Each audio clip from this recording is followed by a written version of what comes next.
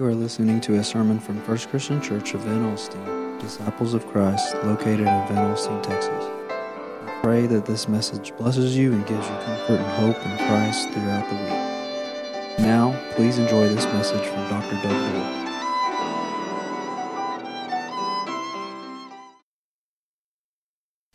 Good morning. During this period when we are dealing with the coronavirus and not able to gather as a congregation, we will record a special song and a pastoral prayer as well as a message.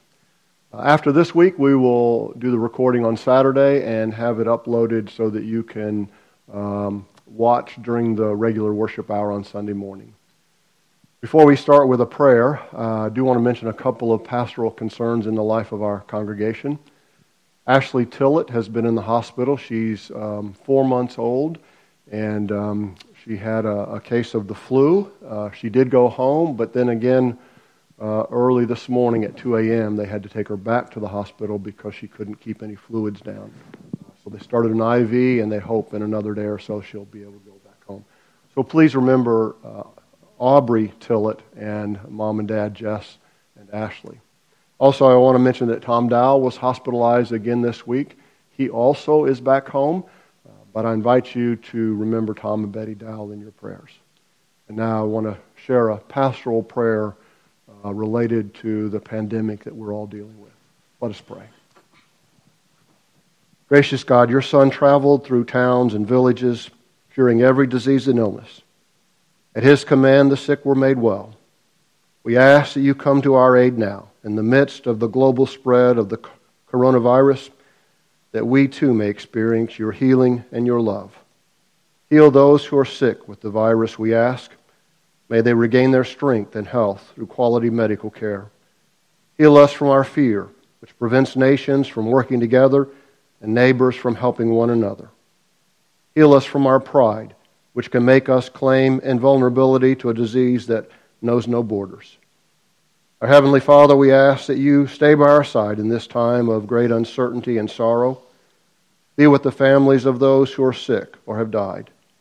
As they worry and grieve, we ask that you guard them against despair. May they know your peace. We ask also that you be with doctors and nurses and researchers and all medical professionals who seek to heal and help those affected and who also put themselves at risk in this process. May they too know your protection and your peace. Be with the leaders of all nations. Give them the foresight to act with charity and true compassion for the well-being of the people they are meant to serve. Give them the wisdom to invest in long-term solutions that will prepare and prevent future outbreaks. May they know your peace as they work to serve others on earth. Whether we are home or abroad, surrounded by many people suffering from this illness or only a few, God, we ask that you stay with us as we endure and mourn, as we persist and prepare. And in place of our anxiety, we ask that you give us peace.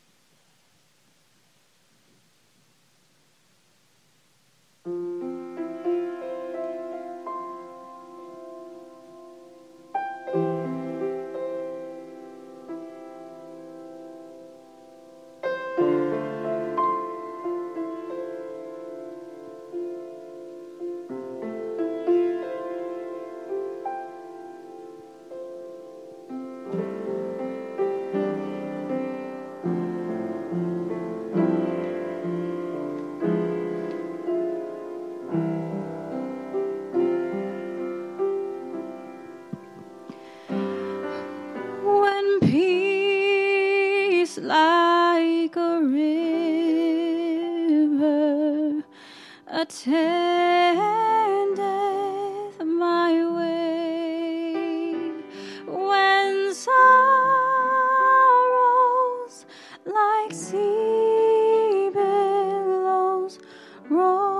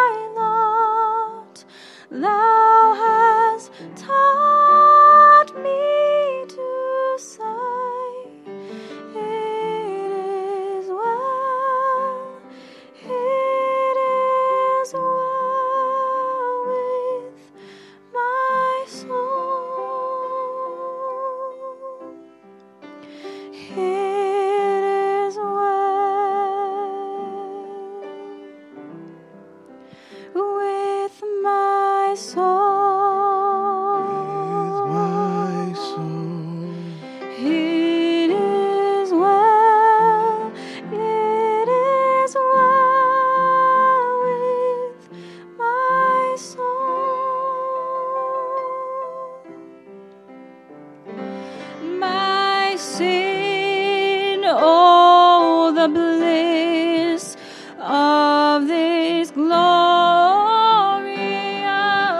thought.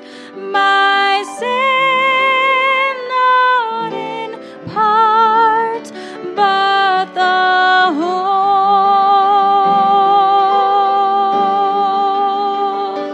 is nailed to the cross, and I bear it no more. Praise the Lord, praise the Lord, oh my soul. It is well, with my soul. It is well, it is well with my soul.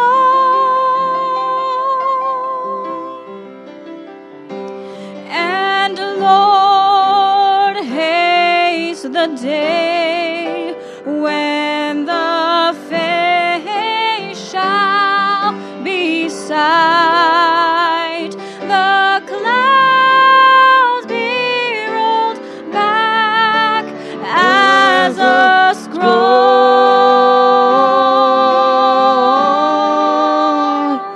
The trump shall resound, and the Lord shall descend.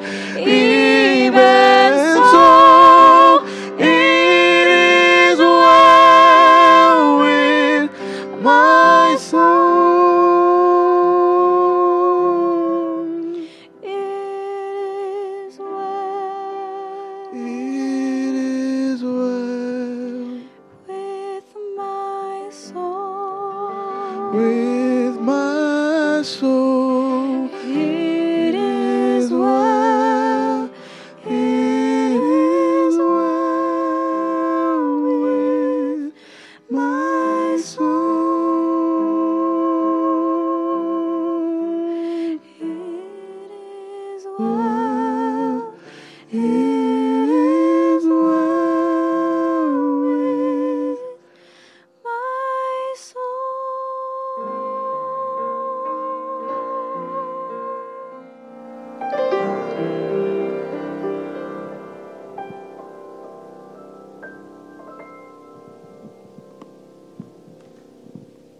This morning I'm continuing my series of messages on Bible stories. Today is Bible stories number 4, Be Like Barnabas. And the scripture passage comes from Acts chapter 9, verses 26 through 28. When Saul had come to Jerusalem, he attempted to join the disciples, and they were all afraid of him, for they did not believe that he was a disciple. But Barnabas took him, brought him to the disciples, and described for them how on the road Saul had seen the Lord who had spoken to him, and how in Damascus he had spoken boldly in the name of Jesus. So Saul went in and out among them in Jerusalem, speaking boldly in the name of our Lord. May God add His blessing to this reading of His Word. There was a police officer who was testifying in a criminal case, a robbery, someone he had arrested, and the defendant had an attorney that was known for being hard-nosed and really tough on police officers. So the cross-examination of the young police officer went like this. The attorney said, "You arrested my client. Did you see him steal the money?" The officer said, "No, I did not." "Then why did you arrest him?" the attorney said. The police officer said, "Well, my partner went in the front door and I came in the back door. My partner saw him steal the money, and my partner yelled, 'There he goes,' and pointed at him, and so I chased him and I tackled him and I arrested him." The attorney said, "Well, you arrested my client on the word of your partner?" A police officer said, "Yes, I did. Yes, I did." The attorney said, "You trust in the word of your partner that much that you would arrest without seeing anything?" The officer said, "Yes, I trust my life to all of my fellow police officers." Well, with that, the attorney smiled smugly, thinking, he's got the police officer right where he wants him. He said, "Let me ask you, sir, do you have at the police station a room where you change your clothes to be ready for your daily activities?" The officer said, "Yes, we do." "And do you have a locker in that room?" The officer said, "Yes, I have a locker." "And do you have a lock on that locker?" The officer said, "Yes, I have a lock on that locker." The attorney said, "Do you lock that locker?" The officer said, "Yes, I lock it every single day." Now the attorney smiled again, smugly, thinking he had the officer right where he wanted him. So the attorney said to the officer, "You mean to tell me you trust all of your fellow officers with your life, and yet you lock your locker every single day in that room you share with them? Why do you do that?" The officer thought for a moment, and then he said, "Well, the police station is connected to the courthouse. And so every day, from time to time, there are attorneys who walk through our locker room, and that is why we lock our lockers." It's important when we bear testimony that we tell the truth. If someone were to bear witness about you, what would they say? Would their testimony be focused on the positive or the negative? Today, the scripture passage I read is a part of the story of Barnabas. And Barnabas we first hear about in chapter 4 of the book of Acts. And here's the first verse that speaks about him. "There was a Levite, a native of Cyprus, Joseph, to whom the apostles gave the name Barnabas, which means son of encouragement." Can you imagine having the disciples give you the name son of encouragement or daughter of encouragement? Reminds me of a Dave Matthews song that has a lyric that goes like this: "I will lean on you, and you will lean on me, and we will be okay." That is the spirit that people saw in Barnabas. That's what it means to be a son or daughter of encouragement. Encouragement is like a rising tide that lifts all boats. The church is a place where we need encouragement. And especially in this time of great anxiety, we need to be ministers of encouragement to one another. In the book of Matthew, we read, "Do not be dismayed and do not be discouraged. Go ahead and trust in God, for in God all things are possible." So what are the things that we can learn from the story of Barnabas? There are 3 things I want to suggest. First, an encourager is a giving person. In the book of Acts, we read these words about Barnabas. "Joseph, a Levite from Cyprus, whom the apostles called Barnabas, sold a field he owned and brought the money and put it at the disciples' feet. Now Joseph, Barnabas, was a Levite. Levites were a tribe of Israel, and in this day they served as assistants to the priest. They would be doorkeepers in the temple, or musicians, or some other way assist the priests. But Joseph could not do that. He was from Cyprus, which meant he had not been born in Israel. He was a Hellenist, a name given to Israelites born overseas." So, Joseph, the Levite, who the disciples gave the name Barnabas, he was considered a foreigner.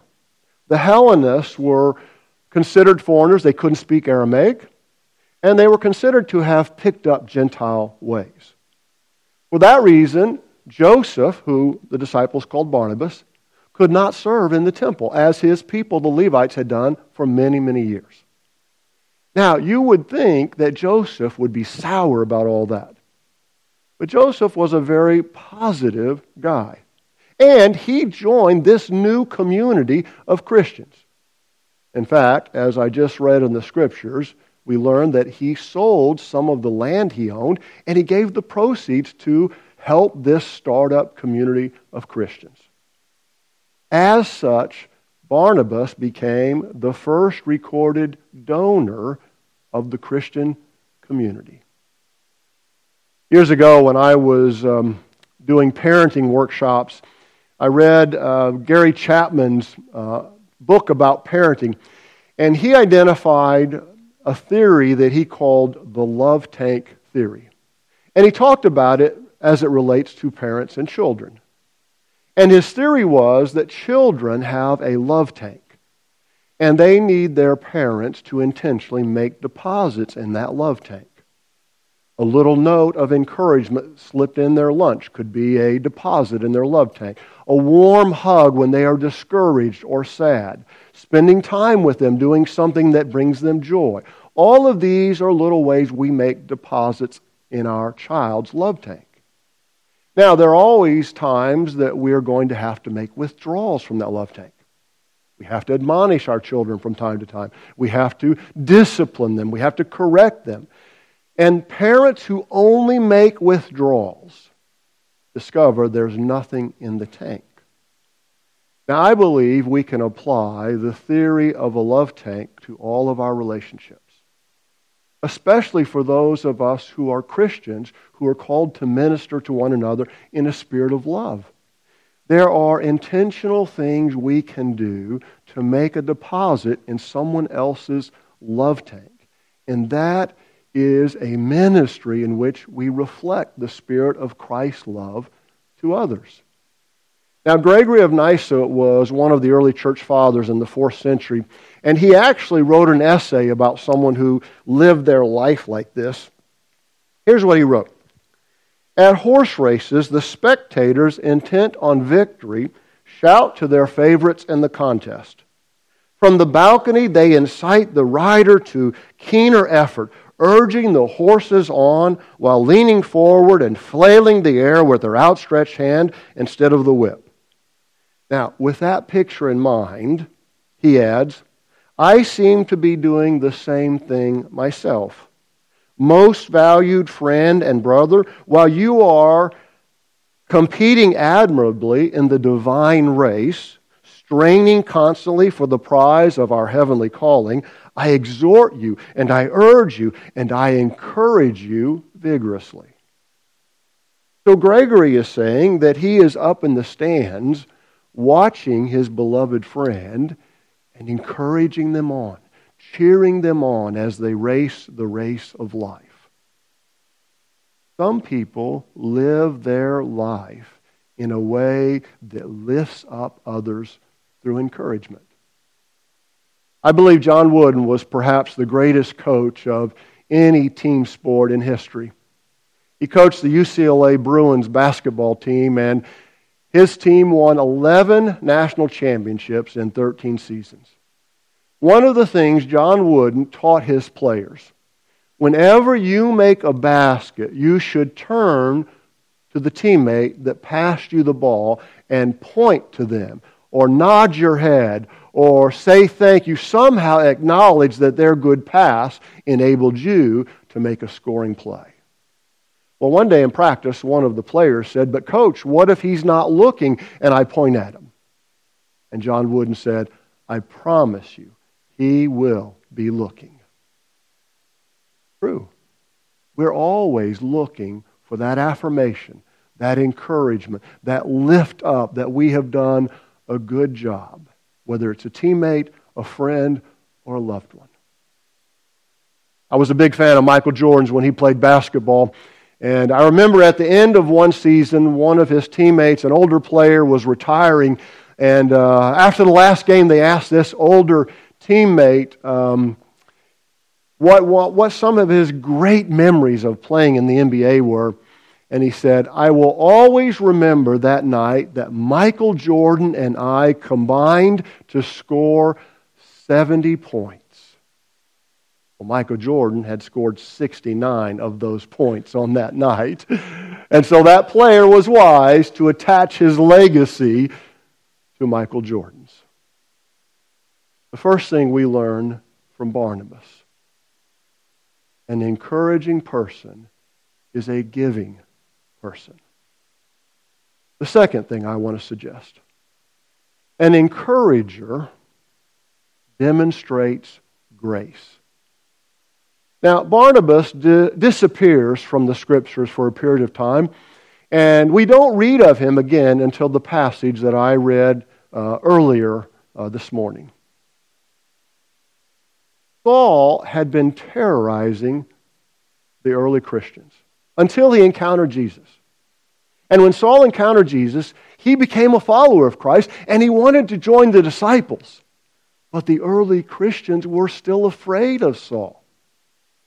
Saul repented, and he trusted in Jesus, and eventually he would get a new name, a Christian name. He would be called Paul. But the early Christians remembered that Saul was responsible for the stoning of their friend Stephen. And they would remember that Saul was responsible for the persecution of many of their Christian friends. So how could they trust that Saul was being sincere? How could they trust he really wanted to be a part of the community of faith, and he wasn't just trying to infiltrate their group so he could inflict more harm? So Barnabas was sent to check out Saul. And Barnabas gave Saul a great gift: grace. Saul was a threat to the early church. And then when he converted, people weren't sure. So Barnabas gave Saul a chance. He befriended Saul, and he became Saul's mentor. And Barnabas was responsible for bringing Saul into the life of the church. Can you imagine what would have happened to Saul if Barnabas had not given him grace? And can you imagine how the church would have been forever changed if Saul had not been brought into the church and then became Paul, our greatest theologian? Share another scripture passage with you. You see the impact of grace in these words. Then the church throughout Judea, Galilee, and Samaria enjoyed a time of peace.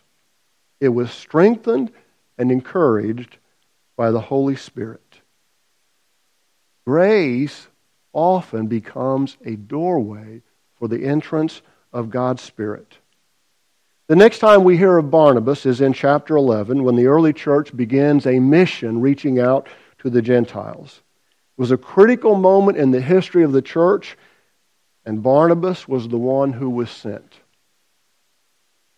Jewel Sanders has written a story about what it was like growing up as the youngest of 6 children. She says that her parents got divorced when she was 18 years of age, and quite frankly, her father was very distant from all 6 of his children. But then after a couple of years of divorce, a wonderful woman came into Jewel's father's life. And they eventually got married. And she had 2 sons of her own. And her spirit of love and warmth brought the 2 families together, so they experienced great joy as a blended family. And through the influence of this new wife, Jewel's father grew closer to all of his children. Jewel's father was married to his second wife for 25 years. And then when he passed away, they were making plans for a memorial service. And Jewel asked her stepmom if it would be okay if her mother, her dad's first wife, attended her dad's memorial service. And Jewel says she will always remember what her stepmom said to her. Her stepmom said, "Honey, of course she can attend. She is the mother of my children." That was a spirit of grace. The stepmom identifying the first wife was the mother of her now beloved stepchildren. Love and grace are cyclical. The more we give, the more we get, and thus the more we want to give. Third thing we can learn from the story of Barnabas: an encourager promotes others. We see a spirit of real grace as Barnabas lifts up the people around him. And that is so contradictory to the focus of so many people today. Our culture teaches us to look out for ourselves first and foremost. What do I want? What do I need? What do I desire?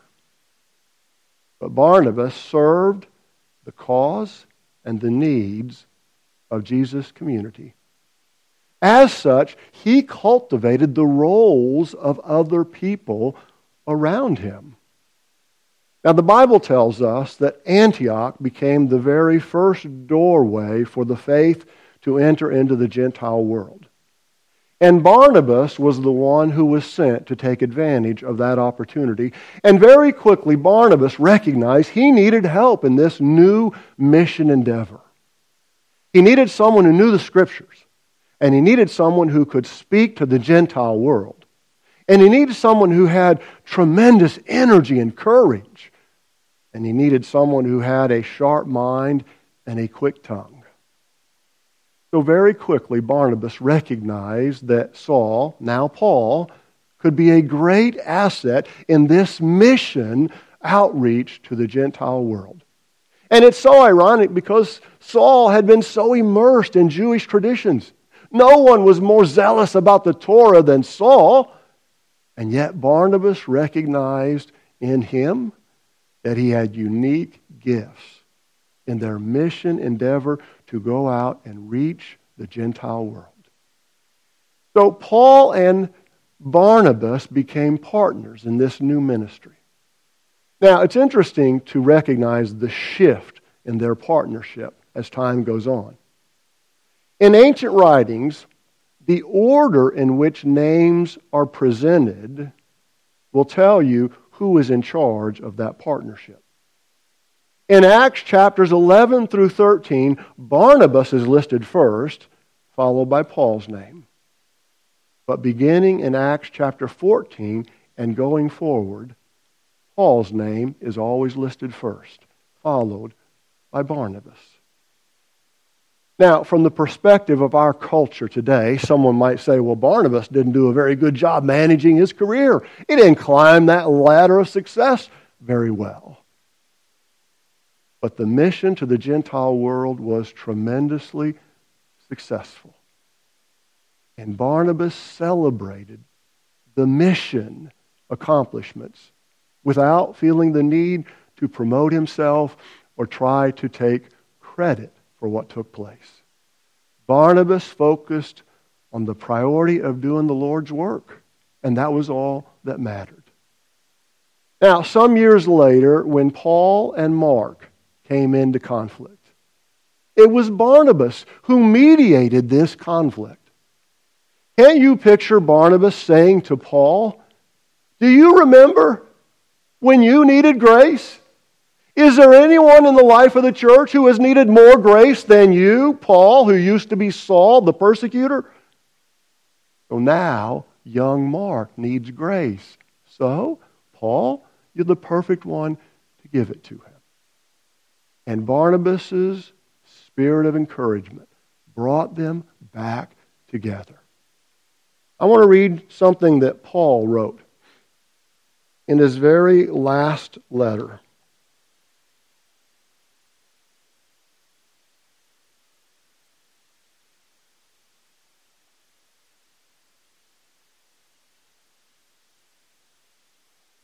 In his last letter to Timothy, Paul wrote, "Only Luke is with me. Go get Mark and bring him with you, for he is so helpful for my ministry." Years before, only Barnabas recognized the value Mark had. But now Paul embraced Mark and identified he needed Mark with him in his last days. It was the grace of Barnabas that enabled Paul to become a great leader in the church. And it was the grace of Barnabas that enabled Paul to recognize that young Mark had gifts that were needed in the ministry of God's kingdom. I want to tell you a story. The author calls it "Down in the Dumps." Charlie Bowers was 10 years of age and in the third grade. And he was bigger than most of his classmates, and they often made fun of him for various reasons. For one thing, his clothes were old and tattered compared to his classmates. His shoes, old tennis shoes with holes in them. But another thing that wasn't helpful for Charlie Bowers, he literally had to walk through the city dump to get from his house to the school. And he had long since blocked out the odor of the dump, but it would attach itself to his clothes and to his person. And the kids made fun of him. They would hold their nose when he walked close, or they would act as if they were choking from the smell. When he was younger, Charlie Bowers would punch the children who teased him mercilessly. But now in the 3rd grade, he just seemed more down in the dumps, more melancholy, as if there was some great being sitting on his spirit. So his teacher, Mrs. Robinson, recognized this and wanted to find a way to lift up Charlie Bowers. So she asked him one day if he would like to bring his pet to school and show the class on Friday. He would be the only one that would get to show his pet on that given day. And Charlie was excited about that idea. Now, Mrs. Robinson's idea might have worked very well, except that Charlie didn't bring a pet that most kids would have. He didn't bring a puppy or a kitten or even a parakeet in a cage. He set the cage on Mrs. Robinson's desk, and he pulled the towel off that had covered it, and inside that cage was a 3-legged rat. And the children began to tease him and laugh at him. It was complete chaos, and it took Mrs. Robinson several minutes to get the class to settle down. And she admonished them to be quiet and listen to Charlie as he told the class about his pet. So Charlie introduced his pet rat to the class, the rat he had named Rhonda. He said, when I first found Rhonda, she was just a little mouse, very tiny, and she got trapped in a mouse trap my dad had put behind the refrigerator. My dad was always angry, and when he saw that mouse squealing, he grabbed the mouse so roughly and pulled it that Rhonda's back leg was pulled off of her body. And then my dad went to the front door and threw Rhonda out into the dark of the night. But I snuck outside later with a flashlight. And I found Rhonda sitting on a pile of leaves, and she was bleeding badly. So I took some kite string and I tied it around her leg to stop the bleeding, and I snuck her into the house, and I hid her in the top drawer of my dresser, and I would sneak food to her, and I would feed her until she was well enough to go back to her family. And so I took her back to the dump so she could live with her family. Now my father would get angry. He would drink too much, and he was always angry, and he would spank me so hard, and then he would lock me in the closet. And I was in the closet one night as he had locked me in there, and I heard a noise in the walls. And here came Rhonda. And I almost didn't recognize her because she was so big and fat now, but I saw that she was missing her back leg. And after that, every night when I was locked in the closet, Rhonda would come to visit me. She even came and gave birth to her babies right in the corner of my closet one night as I was sitting there watching it all. And that was the day that I believed that maybe another living thing could love even me. Mrs. Robinson interrupted and said, "It's almost time to go to recess. Charlie, is there anything else you want to tell us about Rhonda?" And Charlie said, "I do want to tell you, I'm not dumb, even though you think I am. And I'm not strong. And I cry a lot. I cry when you make fun of me. I cry when my mom gets drunk and forgets to feed my sisters.